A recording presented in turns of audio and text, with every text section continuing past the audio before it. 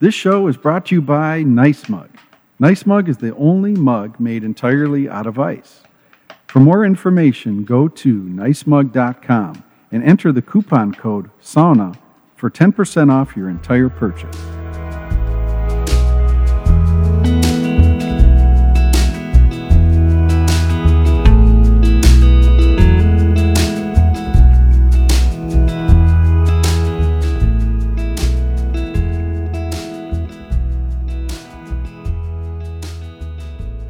Well, hey everybody, this is Glenn, and thanks for listening to this episode of Sauna Talk. And this is a unique episode in that I have this great opportunity to bring to you Bill Trotter, who's a general manager of Chicago Sweatlodge. And the uniqueness of this one is, I'll just admit to you guys, okay, here's the story. So 30 years ago when I first got into sauna, my whole exposure to sauna was in a cabin environment, an up north environment, a private sauna. And I brought that back to the United States, and it became a big part of my life. I own two saunas. One's private sauna in my backyard. Another is a private sauna at our island cabin. So this is the flag I've been waving for many years, the idea of a private sauna in one's house. You invite people over, and that's sauna. But what's interesting here is I've been exposed now to the public sauna, and it's actually really an interesting splinter or direction for where sauna is growing and where sauna is going in North America. Public sweat. I first got exposed to this at the Sweat Summit brought by Mikkel Oland. And if you haven't heard his podcast, please check it out. He's the author of Sweat. And our Sweat Summit at Archimedes Banya in San Francisco was very formative for me because we talked about sweat and public bathing, this whole business that I knew basically nothing about, had very little interest in. I thought it's kind of weird. You go to a public spot and, deal with other people and all this mishmash.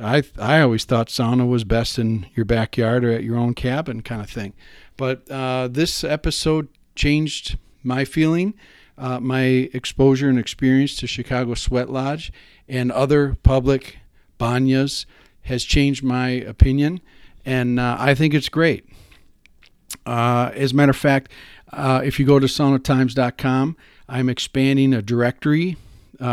My goal is that those folks that are into really good sweat, that are traveling or cruising around, can use Sauna Times and the directory there to find a well-filtered listing of public sweat facilities to go visit. So if you listening go to a certain facility in your town or in your travels and you would like to be a guest writer on Sauna Times, contact me, Glenn, at, probably the best email is just saunatimes@gmail.com. And just put in the subject heading public sweat facility and put the name of it and tell me your story. So this is a really important thing that we're doing here is, the rising sauna tide lifts many boats. And one of the boats we're talking about in this episode is the idea of Sweatlodge, Chicago Sweatlodge, and public bathing, this public business. So you can pay, you can go, you can get a great sweat in, get some decent food, and go about your day. It's a whole area that is undiscovered for me in Sauna Times, but it's an area we're expanding, and I'm really excited about it. So Bill Trotter, okay, this guy is a great guy. Bill, if you get to Chicago Sweatlodge, there's a good chance he'll be behind the counter. He'll be running around, with towels, making sure things are all right and stuff. Say hi to him. He's really into service. He's been trained in the food service industry, managing restaurants. He's got service down. And you'll see this if you go to Chicago Sweatlodge, if you're in Chicago. His attention to detail is there and is stamped all over his facility there. As a general manager, from the minute you walk in the door, the place is clean. The restaurant is fantastic and worth a trip in its own right. And his goal is that you leave with a good experience and feeling great. And so he's dialed into all the things we've been talking about on Sauna Times, about the endorphin rush, rubber band theory, the cool down. And it's just really neat to see this in a different environment here, in a public domain. And so actually, two quick things I want to share with you. These are kind of minor corrections here. So when we got together, it was a magical time for me, because when I showed up, there were some other guests, and they were kind of just finishing. It was kind of late morning, so it was a sort of like weird little window, and it was actually a gorgeous day outside. And so we all know that about sauna is, the worse the weather, the better the sauna. And that relates to Chicago Sweatlodge as well. I mean, the busier times is when it's super cold and crappy outside. But this was an absolutely gorgeous day. I had a window of time when I was in Chicago, and I'm super excited that I was able to do this interview, and the weather was fabulous. So I had this moment where I was the only one there for a very short time. But then more guests came. It was getting toward the lunch hour. I think people came and, did their midday thing, and it got to have a good crowd, not packed. But if I gave any impression here that it was sparsely attended, that's not the case. But I think I said in there, hey, I'm the only guy here, or something like that. But hey, and then the other thing is we had our sit down outside, and I think I referred to it as the smoking lounge, but there is no smoking. I think there's some Chicago ordinance. You have to be distanced back from the building. So I wanted to make that clarification as well.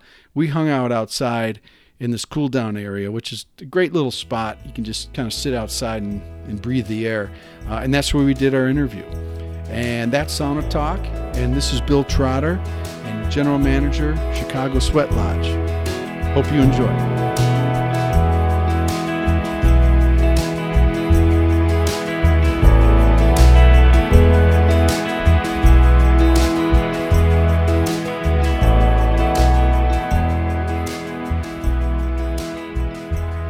Well, hey everybody. I'm sitting here with Bill Trotter.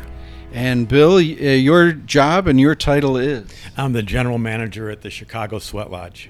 And how long have you been doing this, Bill? I've been the manager for about 5 years, although I was involved with the opening of the place in other aspects of things. Yeah, and when did Chicago Sweatlodge open?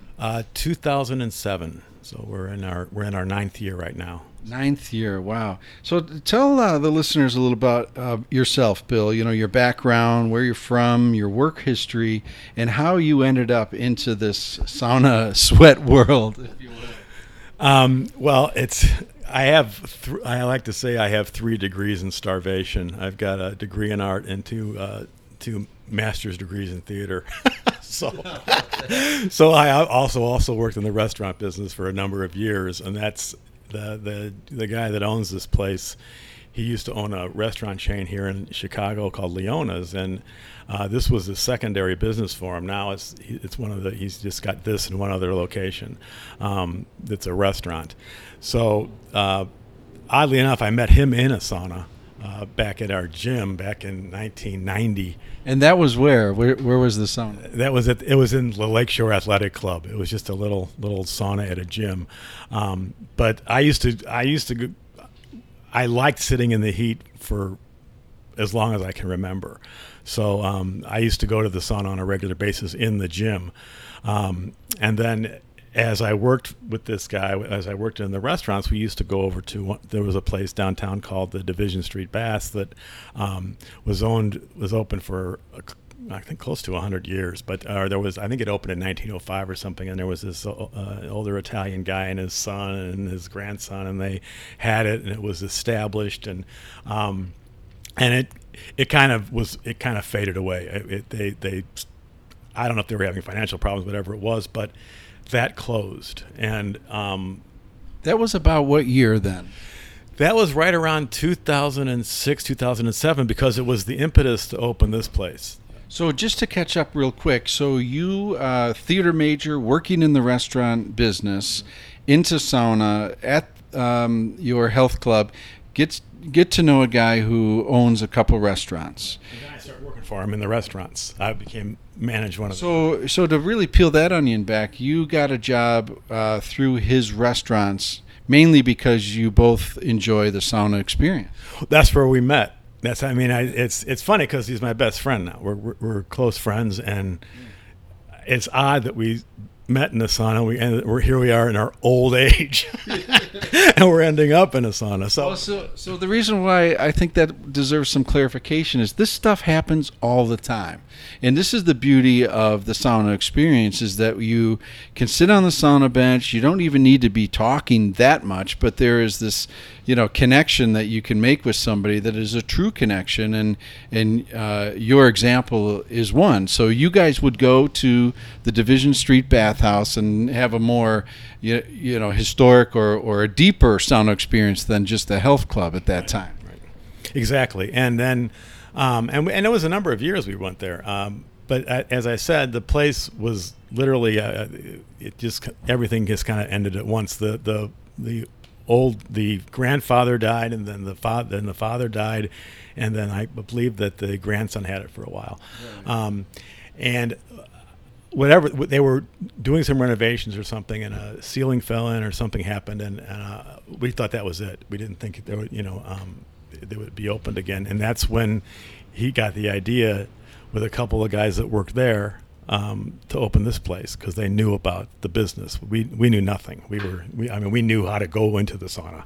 But you guys knew about a comparable industry, you could say, or a comparable area, which is that you're running restaurants. Well, yeah, and actually, a big component to this place is the hospitality. As far as I'm concerned, the people that come here, they comment on our staff all the time. They're friendly. They feel comfortable here. They feel like they're at home.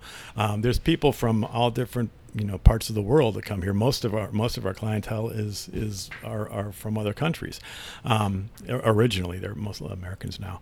Right on. So service. So there you were sitting, on the bench at what was then Division Street Bathhouse. Falls into disrepair in the middle 2000s. Is that about? Yeah, it was around 2006, I think, because it was right at that time that he started looking for a property that would be reasonable to buy and convert into something. And how did this property present itself where we're sitting right now? You know what? We used to drive around and just look at different real estate from time to time, and or until he found this particular spot. There were a couple other sites that he had in mind, but this fit all the things. It had a concrete floor that we could put the ovens on, and all the necessary things. It was reasonably priced. It was out of the downtown area, so we're in a more ethnic neighborhood here, and that was what we were trying to do. Right. So it ticked a lot of boxes of criteria at that point. So moving forward, then. Let's talk about the construction of Chicago Sweatlodge. Who helped and consult? Who helped you guys do this thing? Is this facility influenced by other sweat lodges? Have you guys been to other sweat lodges? Well, when we built the place, there was one of the guys that was working directly with the owner at the time.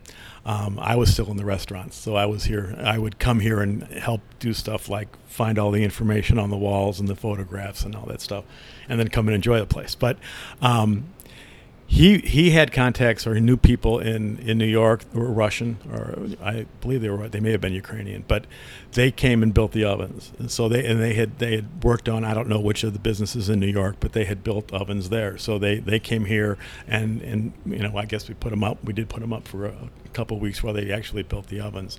How many of these Russians came over?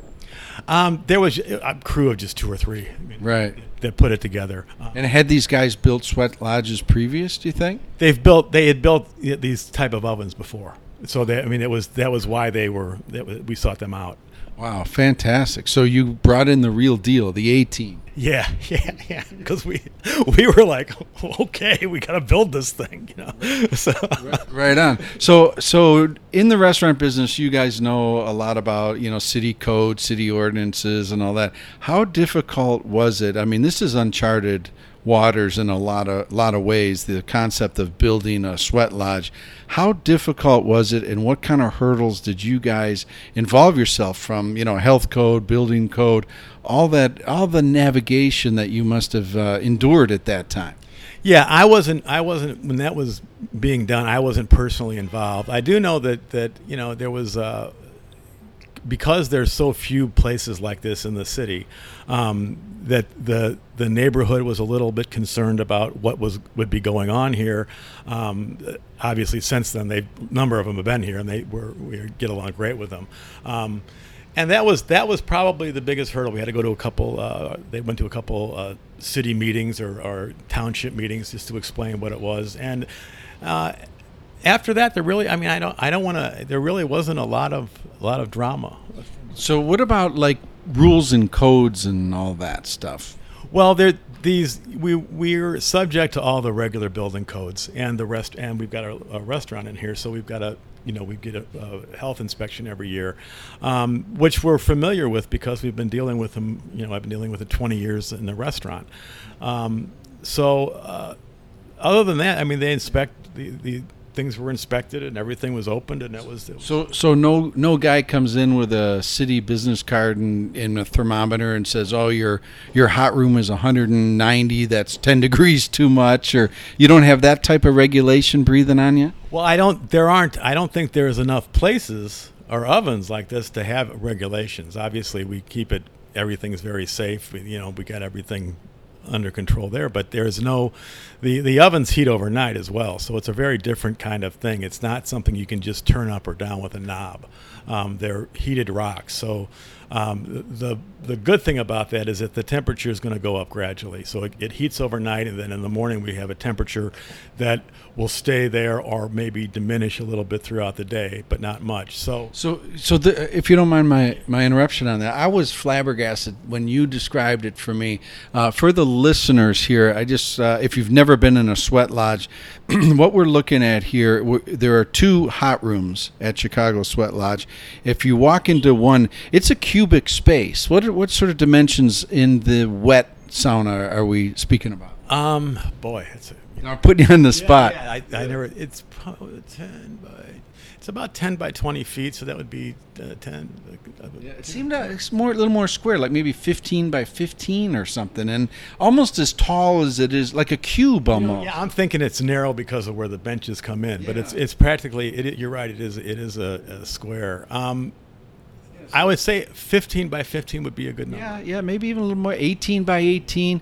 But what I find so interesting about sweat lodges is there's quite a lot of verticality to them. Multiple benches, probably good 4 rows of benches in there. And then in the corner sits this big brick oven. Okay, and this is what I would love, Bill, for you to expand upon a little bit, is about the process, the daily process of heating these two rooms.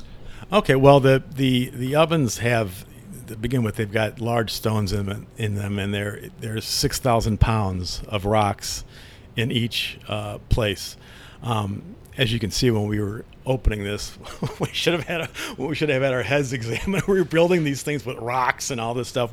Now, of course, we know a lot about it, but then it was just kind of crazy.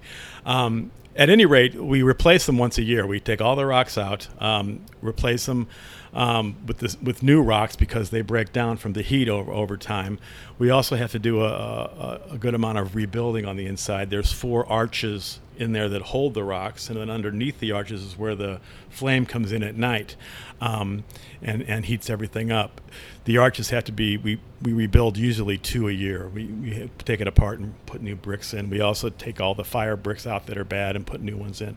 So it is a maintenance process because of this intense heat that every night you cycle through. There's and this is all gas. So you're running cycles of gas heat, and the fundamental, it's just a very basic process, is you're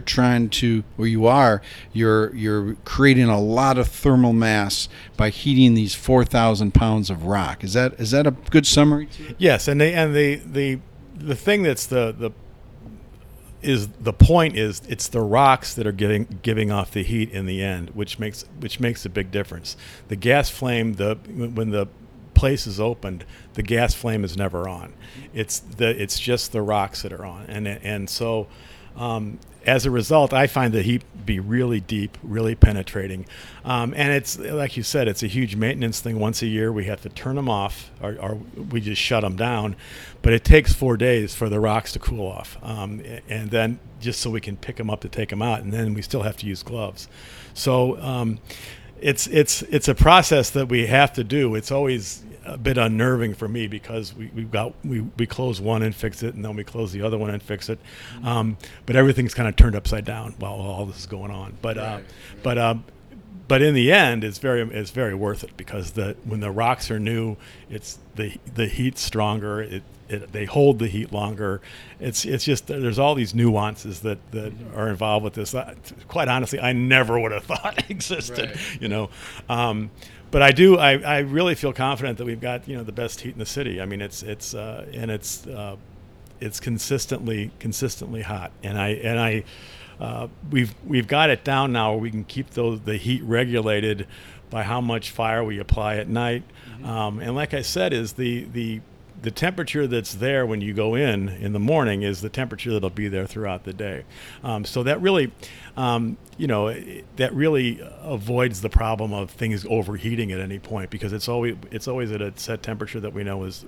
So when you think about you and your good friend, the owner of the facility in the restaurant business, what you guys have done is eliminated so many moving parts compared to running a restaurant, where the food quality, the chef, you've basically boiled down the customer service into a very consistent process, which is the heating of the both hot rooms. Yeah, and what we've created is a place that that our client base will come here, and the regulars, I feel like they're in their living room too. We've got it's that kind of comfort that's here. There's a restaurant here that they can sit down and eat whatever what we have on the menu. We've got a lot of drinks, various beverages. So yeah, I was going to ask you, and it's a great transition. I was going to ask you about the vibe. Like, explain to the listeners that don't know your facility at all. From soup to nuts, from walking in the door, just to create like a little visualization for the listeners here about what Chicago Sweatlodge is and offers. Okay. Well, we're on a street in Chicago, Cicero Avenue. What my reason for saying that is that there's car lots here. There's some businesses. There's some industry on Cicero itself. And so when people walk in, they come into the front desk and we check them in, and we give them their towels and their sandals, and they walk in the door. And the new customers are always kind of shocked at the place when they see it, because we've got a fountains running in the pool because there's water that's being filtered, and so there's that sound. They walk into this restaurant area that's wide open, and it's kind of like walking into an oasis out of the city, And it's also, I had a guy say this yesterday. He said it's like walking into a different country in a way, because it's such a different vibe, and it's very friendly, very nice, and I think part of that too are the people that we've got here. Everybody's, they're friendly or they don't work here, but that's pretty much it. But it's all the people. So in terms of the facilities, you walk in, you check in, leave your license, you're issued towels, bathrobe, keys to get over to the locker room. You walk into the space, and you're into the restaurant area, right, which is also a great hangout area. And as you travel through that space, you'll see the wet sauna entry on your left, and you come into, what do you call that area where the cold plunge is? Oh, we call it the lounge room, but we've got 16 chairs in there, plus 6 zero-gravity chairs for people to rest in, and then the cold pool's there. And we've also got televisions on, with various, usually it's almost always sports. We have all the major sports stuff going on, and then if you walk through that room, you go by the dry sauna, and then into the locker room. This show is brought to you by Sun Country Airlines. Sun Country is staffed by cheerful humans, and wherever Sun Country flies, they are competitive and keep the airfare honest. So whether I'm checking out Temescal in Tulum or the Archimedes Banya in San Francisco, Sun Country Airlines is the first and last place I go for decent air travel. So here we are out back at the Chicago Sweatlodge, and I'm with Bill Trotter, the general manager. Bill's been on board at this facility here a bunch of years. How many years total now? Well, I've been here in some capacity since the beginning, but I've been the general manager for the last 5. So it's a place that I know quite well. I know the business quite well at this point. And I was introduced to Chicago Sweatlodge through a policeman down here in Chicago, and I just happened to mention, coming from Minneapolis, hey, I'm coming down to Chicago, and Kevin by name brought me down here, and that's where I initially met Bill. He was very welcoming to Kevin and myself, and told him a little about Sauna Times and what's going on, and we were definitely kindred spirits. We hit it off right away, and it was just I come down to Chicago for my day job, and I'll tell you, it's just been such a great oasis to have Chicago Sweatlodge as a spot for me to decompress after a wonderful day of driving through Chicago traffic and seeing customers. So I know what you mean about the vibe. I mean, it's a very friendly vibe in here, very cool. Everybody's into the health and wellness experience that is offered here at Chicago Sweatlodge, and the ethnic thing is something I noticed right away. So, Bill, tell us a little bit about returning guests, where they're from, in the different ethnic and countries represented by a lot of your guests. Well, to our delight, when we opened, we didn't realize the size of the community of Eastern Europeans, with the Russians, Ukrainians, Lithuanians. I don't want to leave anybody out, but there's a lot of people that on a regular part of their life in their country was to go to the banya once a week and the sauna and meet with their friends and talk and have a good time. And we were able to really appeal to that community, and word of mouth really spread because we had the real deal here. So what ended up happening was we actually changed our menu, changed the drink list we had, even as far as some of the beers and stuff, for that community. And as a result of that, the place has become an ethnic phenomena on its own, because it does have a lot of different things that you wouldn't find in most places in Chicago. Yeah, and English may not necessarily be the primary language you'll hear as you hang out, in the lounge or sit on one of the dry saunas or the banya space. It's like a foreign country in a lot of times of the day, isn't it? Yeah, and we've got a Spanish community too here. A lot of number of Mexicans, but there's Guatemalans, a lot of other people. How did the Spanish community find out about Chicago Sweatlodge? Well, much like the Russian community or the Ukrainian community did. I mean, word of mouth. In their culture as well, it's something that they do on a regular basis. So it's not a foreign idea to them. In fact, it's probably a little more foreign to a lot of Americans than it is to the people that come here. So that's where our base started. What's encouraging is as time's gone by, there's more and more people learning to appreciate this, especially a lot of the millennials and people in that age group, which is great from my point of view, because it keeps the tradition going with the next generation. Right on. That's well said. I see this a lot with Sauna Times. One of the things that I do is offer my Build Your Own Sauna ebook, and there's people all over North America.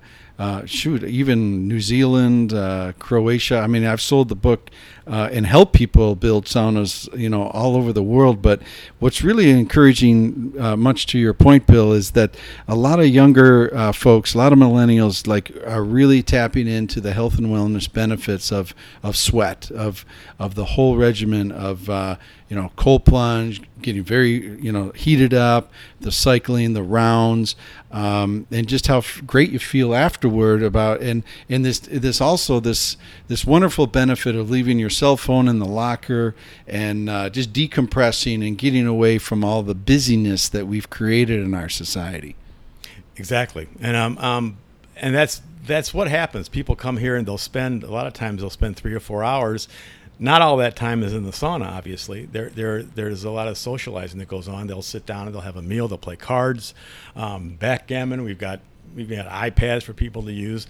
Some of the guys will bring their kids. The kids will come in. So it's a very family friendly kind of environment as well. That's once again it's different for the United States, I think, in many instances. So right on. Hey, do the food and the beer are so good? Do people ever come just to eat? Absolutely. And you let them in? Oh yeah. I mean, they just come in and sit down, and we set them up, and they eat what they love the food. There's especially locally, there's people that come in and come in and get some pierogies or. Right on. What food specifically? What on the menu have you found attract just folks that want to eat as opposed to engage in the whole sauna sweat experience? It's usually we have pelmeni, which is a dumpling that's Ukrainian and Russian, and we've got the pelmeni, which is, the pierogies, which is a Polish dumpling. But we've also got a Ukrainian salad. We have a village salad that's got salami and cheese and various vegetables in it. And that's what they come in for. But all the food, oddly enough, and the sandwiches are very good. We've got 3 sandwiches on the menu that are American chicken sandwich, kind of standards, and we sell some of those, but not a lot. It's what we sell is the ethnic food, and I think even to the Americans that come in, that's what they come in for. They want it's part of the whole experience. It's kind of like going into a Eastern European place. Right on. Is the restaurant open right now in the lunch hour? Oh yeah, the restaurant's always open. Wow. So after another round, hey, this is great. If you could see Bill and I right now, we're in our bathrobes. We're between sauna rounds. Bill joined me in the hot room. You call it the wet sauna? The wet sauna or the Turkish sauna is the proper name for it. Right on. And it's totally authentic. It's just wonderful to have these multiple tiered benches so you can control like the intensity of the heat of where you want to sit. There's spigots down there where you can fill up buckets of cold water, dump them on your head in the wet sauna or the Turkish sauna. So here we are. Bill and I, we took a couple of rounds. We decided, hey, let's get this podcast going. Just talking about the restaurants got me a little hungry. So, Bill, what do you recommend I have on the menu here? I've had the seafood soup, and I'm telling you, as I land in O'Hare flying into Chicago, looking at my sales calls and all the shit I got to do for my day job, and I think about Chicago Sweatlodge, I'm thinking, at the end, having that fresh bread that you guys make and that seafood chowder, it's just, that one's tough to beat. But what other recommendation do you have for me? Okay, well, we sell a lot of our chicken soup as well, but the fish soup is very popular. And actually, our soups, I think, are some of the best in the city. But the pelmeni is very good. The pierogies are good. We've got a new pierogi on the menu that's sauerkraut and mushroom. That's really, really pretty tasty. Right.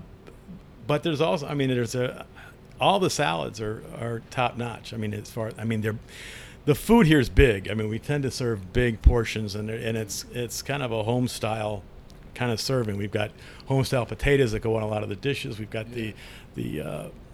there's this Russian chicken dish, and I don't know, I'm going to mispronounce it if I say it, so I'm not going to. Yeah, right. But you're right. Large sizes and great value. And after 3.5 hours of sauna sweat, you build up an appetite. And I think that's part of the trick of great tasting food is get them to sweat and get them really hungry for 3 hours. Yeah, because even though you're just sitting there in the heat and going in the pool and back and forth, it does spend energy, Right. but in a very relaxing way, because a lot of times I've had guys come in, take the sauna, eat, and then sit in one of the zero gravity chairs, and they're just out. Yeah, out like a light. What a perfect recipe to take a nap. Yeah, exactly. So let's talk about, it's men only here at Chicago Sweatlodge. We talked in the hot room a little bit about the history of the Russian saunas through the Division Street bathhouse, and over there there's the women's side and the men's side, and you guys found that the women's side was very underutilized, if not used much at all. So you had some real estate constraints, and you guys made the executive decision early on that Chicago Sweatlodge would be men only.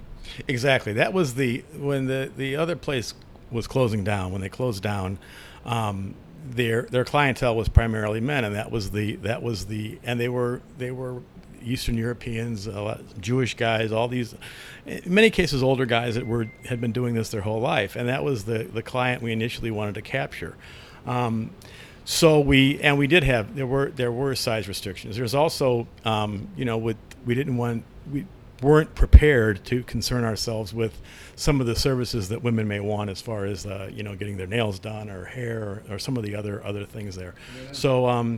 So we kept it simple and just made it men only. And we even tried at one point to have a Women's Day, but it didn't work. Because, well, it was twofold. We didn't have a lot of people show up, and then the regular customers who usually come on their specific day would get a little aggravated. So, so we just decided to keep it as it is, and people will call here, I'll refer them to another. If a woman calls here, I'll refer them to another local place. But. And it's worked out well. We've talked about expanding, but it just hasn't been possible so far. So, is there any thought to enlarging the outdoor space now that there is more parking, potentially rooftop, or what other recommendations are you getting from guests in terms of enlarging, expanding, or offering different things? Yeah, we've talked about putting a rooftop deck on, which would be a nice thing. We probably have to get various things cleared and make sure we get everything done correctly. But it's a little bit down the road. Probably next spring or next summer if we talk about that. Right. We're sitting out back right here, and you could call this area the smoking lounge outside. Yes, sometimes. But I've had I think this is like a wonderful utilization of what probably is a 10 by 15. You're only talking about maybe 150 square feet of space, but we have a covered area in case it's rainy or whatever, and it's well guarded with a fence. There's some nice flowers growing, and this outdoor space is just like a nice little oasis. And I am always a big fan of fresh air between sauna rounds, and I always joke that in a health club environment or a hotel sauna environment, the first thing that I would offer as a consultant to improve the sauna space, the cool down space, is to bring a jackhammer and blow it out and have an outdoor patio. Yeah.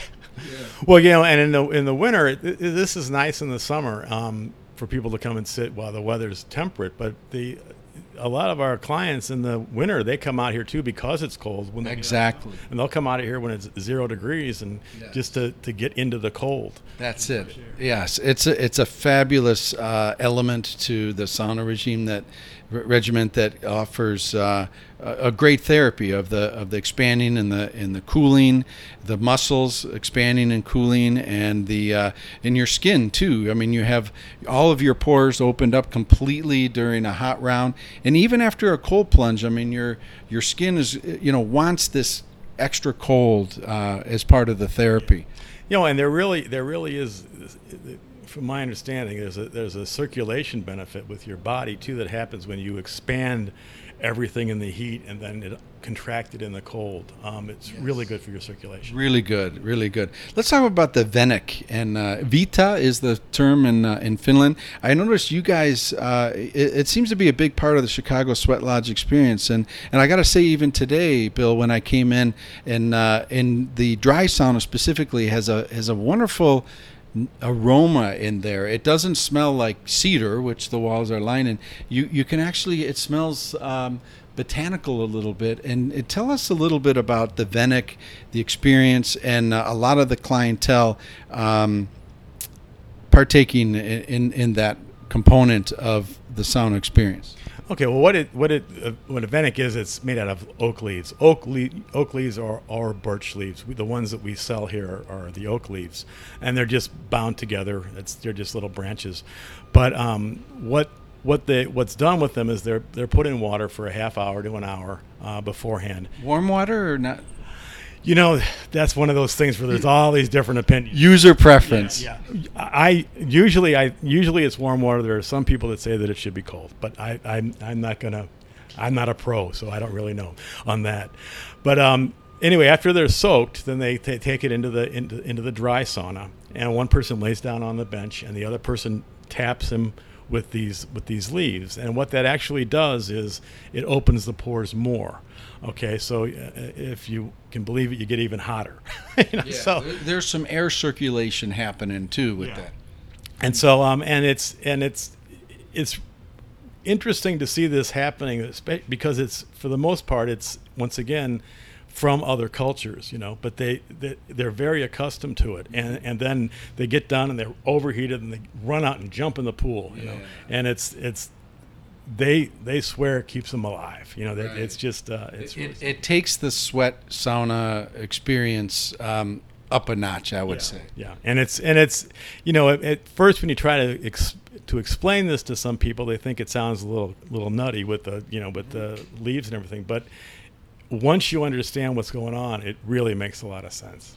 Right on. So here's a question from the readers, Sauna Times readers.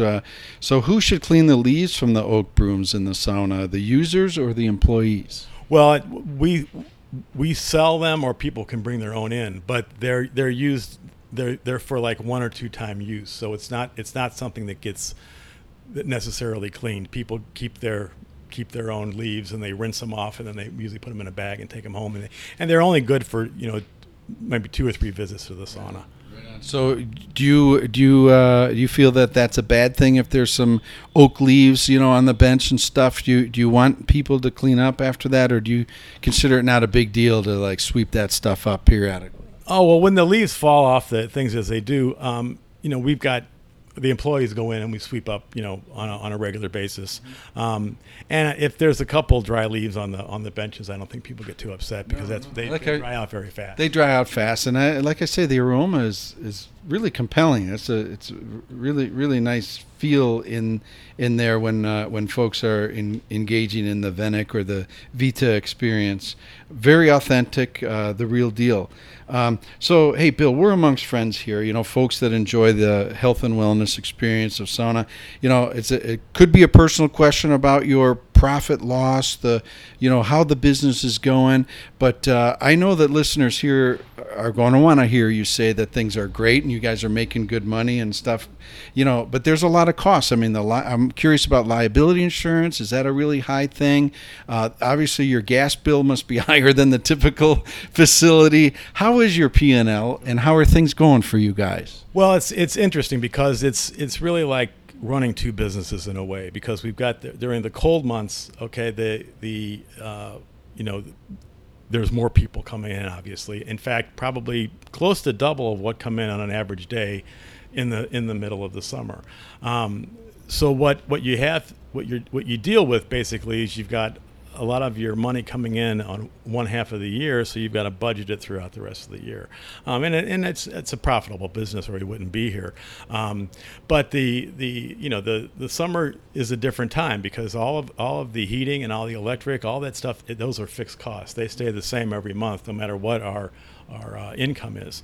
So it's a bit of a balancing act, but it's and the insurance, it's insurance is what insurance is, and it's not a lot different than what we would pay in a restaurant or for one of the restaurants at any time. So, yeah, the difference, say, with a restaurant is you don't have to sell the concept of people going to a facility to sit down and eat food. Right. I mean, that's ubiquitous in our culture.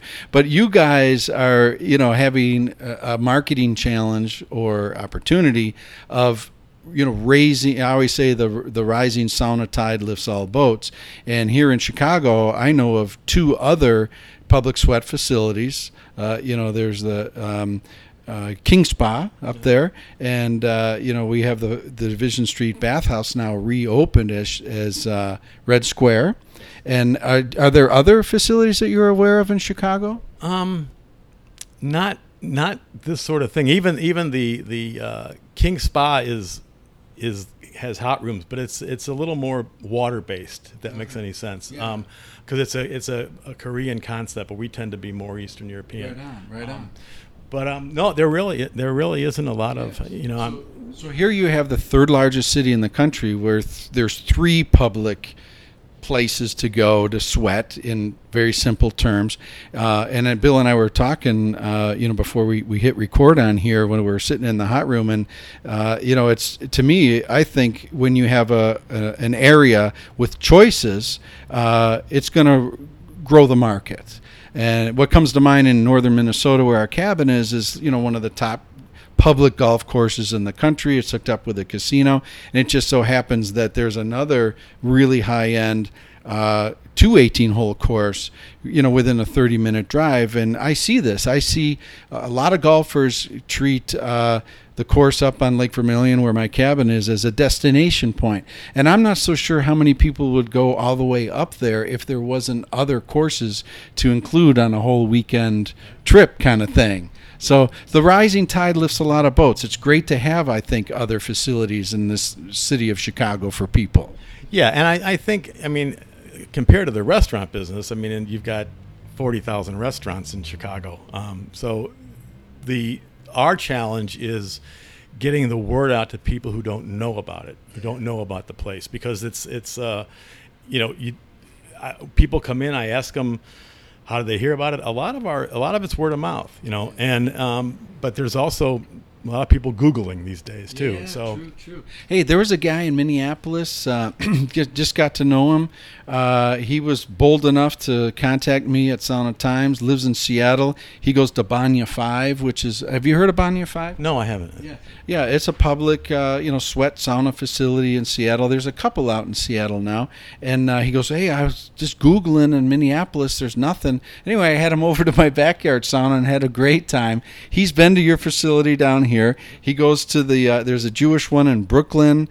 And so this is what I'm trying to do on Sauna Times as well. I'll show you this, Bill, in a minute when we get the internet thing going, is I'm building a directory for people that are into this thing because it is such a great health and wellness routine, a practice you can do while you're traveling for work or whatever. And I think it makes a business trip for me, totally worthwhile to be able to go and get a good sweat. So there's a lot of folks Googling, to your point. It's interesting. You talk about travelers, because I've got a number of clients and they're businessmen they're on I guess they travel a lot for their job, but they'll have a 4 or 5 hour layover at O'Hare, and we're close enough there to get. So they come here, and a guy yesterday said, "Okay, how much time do I need to get back to O'Hare? Because I'm here now." He was here at 1 o'clock, and he had a 4 o'clock flight. And all That's great. So it happens more and more. That's great. Well, I live it. I breathe it. I absolutely love it. When I travel, sauna is a key part, for sleeping well, for just rebalancing. I get so out of balance when I travel. So this has just been a great. Chicago Sweatlodge has been a great beacon for me in my travels. But so back to a quick question for you. What would you advise, Bill? A budding entrepreneur in another city, say in Minneapolis, where there is no public sweat lodge or sweat bathing facility, what would be the top couple of 3 bits of advice you would offer to someone like that wanting to build something like Chicago Sweatlodge in their own city? Well, initially from just a business point of view, you would want to find an area or at least a venue to be able to advertise to Eastern Europeans, Spanish, people that are familiar with the product that you're trying to give them. Unfortunately, in many cases, Americans are still learning about this, and it's something that's kind of been forgotten here. But all over the world, you see the pictures in there. Okay, this is the heat or the sweat bathing is done all the time. So what our experience is here is that we've got this core of people from foreign countries that got going, but as time goes on, we're getting more and more of the people who walk in, and me and my friend, we'll talk about when somebody comes in here the first time. sometimes with some of the American folks, it's hard. Once we get them in the door, then they get it. They see what's going on here. People are relaxing. They're having a good time. They're just having, and once we get them in here, we feel like we got them because they see what the deal is here. That it's about relaxation. It's about good health, and it's about guys sitting around talking to their friends. Sweet, yeah. So. Recommendation number one, or advice number one from Bill Trotter, would be to tap the Eastern European community. Whether you're in Kansas City, Minneapolis, whatever, that's going to be your core group of aficionados, people that really get it and understand and want to come to a sweat lodge. It's part of the ethnic, interwoven in their ethnic background. Part of their lifestyle. Part of the lifestyle. The photo gallery, you referenced it. I just love reading about it. You must have a dozen or so photos of sweat, of public sauna in the different cultures from all over the world. That was your brainchild, the photo gallery? Yeah, I spent a lot of time on the internet going through books and just finding pictures and information that would go with the various types of sweat lodges or saunas. Was Mikkel Olen's book Sweat an influence for you for the photo gallery? Yeah, no, I read his book cover to cover when we were opening this place, and that was really something we were looking at because it was such a well put together book. Right on. And Mikkel's a big fan of mine, and he's on this podcast as well. So those listening want to know a little bit more about Mikkel Olen and his book Sweat. Iconic book about the practice of sweat culturally throughout the world, literally. Please check him out. So how did you know about all the other forms of sauna? Was it just a matter of reading about them, or have you experienced sweat in other cultures, Bill? I have to be honest. I've been here, and I've been to just a couple other places, but I'm just a local boy as far as this goes. Do you get Finlanders in here ever? We get a few, and when they've come in, they're so grateful to come to a real sauna. It's just I don't think there's a huge community in Chicago. If there is, come on over. Sweet. Well, Bill Trotter, thanks so much for being part of Sauna Talk. You got time for a couple rapid fire questions? Sure. I'm just going to throw these at you. The answers need not be short, but if you could have a kick-ass mobile sauna and bring it anywhere in the world and take a sauna, where would you choose? Where would I go? Yeah, where would you bring this sauna? Probably Hawaii. Hawaii. Okay. Have you been to Hawaii? No, I've always wanted to go there, and everybody that has gone there says that the weather's beautiful, so you could be in the sauna, then you go out in the nice weather. Would you have this mobile sauna maybe by one of these famous waterfalls in Hawaii, perhaps? That would be excellent. Yeah. That would be excellent. Maybe in the side of the mountain. Nice. That's great. So you just jump right out and into the cold. Yeah. That sounds great. So if you could arrange a sauna session with one other person, anyone in the world, dead or alive, who would you choose? Boy, it would probably just be somebody who I would want to talk to. Someone you want to talk to, someone alive or dead, the past? I would... Oh, boy. We can come back to that one. Come back to that one. Yeah, okay. So tell us a little bit about your typical sauna routine. Like how often do you sauna and how do you go about it? Well, here it's usually I'll take the heat 2 or 3 times a week. It's pretty intense heat. You wouldn't want to completely drain your your body of all your minerals and everything. So that's here, but then when I go to the gym the other days, and I'll take, I call it a sauna light at the gym too, and it's the gym I go to, there's people that I know there too, so it's a little bit of a social thing there too, but it's 2 or 3 times a week here. It's one of the I love my job, but one of the downsides is that I'm always here at work, and so this afternoon's been nice because we've come in here in the afternoon, and we've been able to sit and talk, and there hasn't been a lot of things going on. No interruptions. Yeah, this has been a valuable time. I love it. Like Bill came in and he goes, you got the sauna to yourself, and there I was in the cold plunge, and there was nobody around here. It's must be close to 80 degrees here in Chicago, Illinois, and that's what you get. The morning crowd's gone, and it was just a wonderful window of time for me to hang out here with Bill and have a sauna. I mean, that's what it's all about. It's almost like we're sitting on the sauna bench shooting the breeze right here, right now. Exactly. Yeah. So, Bill, as you think about your entire sauna routine, from like, say, waking up in the morning and like, say it's a November Chicago day and it's kind of crappy outside and you're like, you just know in your heart it's going to be a sauna day. So like from that moment, say dreaming about taking a sauna all the way through the process until after you towel off, go home and go to bed that night, what is the one specific moment in that process that you enjoy most and why? I enjoy the sauna as it's going on, but the time right after the sauna is probably the best because the stress is gone, you're relaxed, and you're ready to sleep.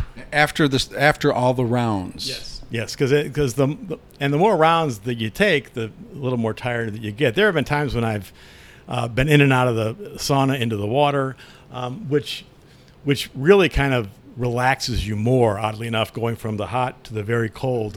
It sounds like it would be a big shock, and it is initially, but afterwards it really just lays you out. So would you say that moment would be after maybe you get dressed and go home kind of a thing? Yeah. Once the full effect takes place, then right on. Great answer. So dead or alive, anyone come to mind yet? Still brewing on that one? Just being an artist, I would oddly enough, I would like to maybe talk to Pablo Picasso. That's a great answer. So hanging out on the sauna bench with Pablo Picasso. Any specific question you'd like to ask him?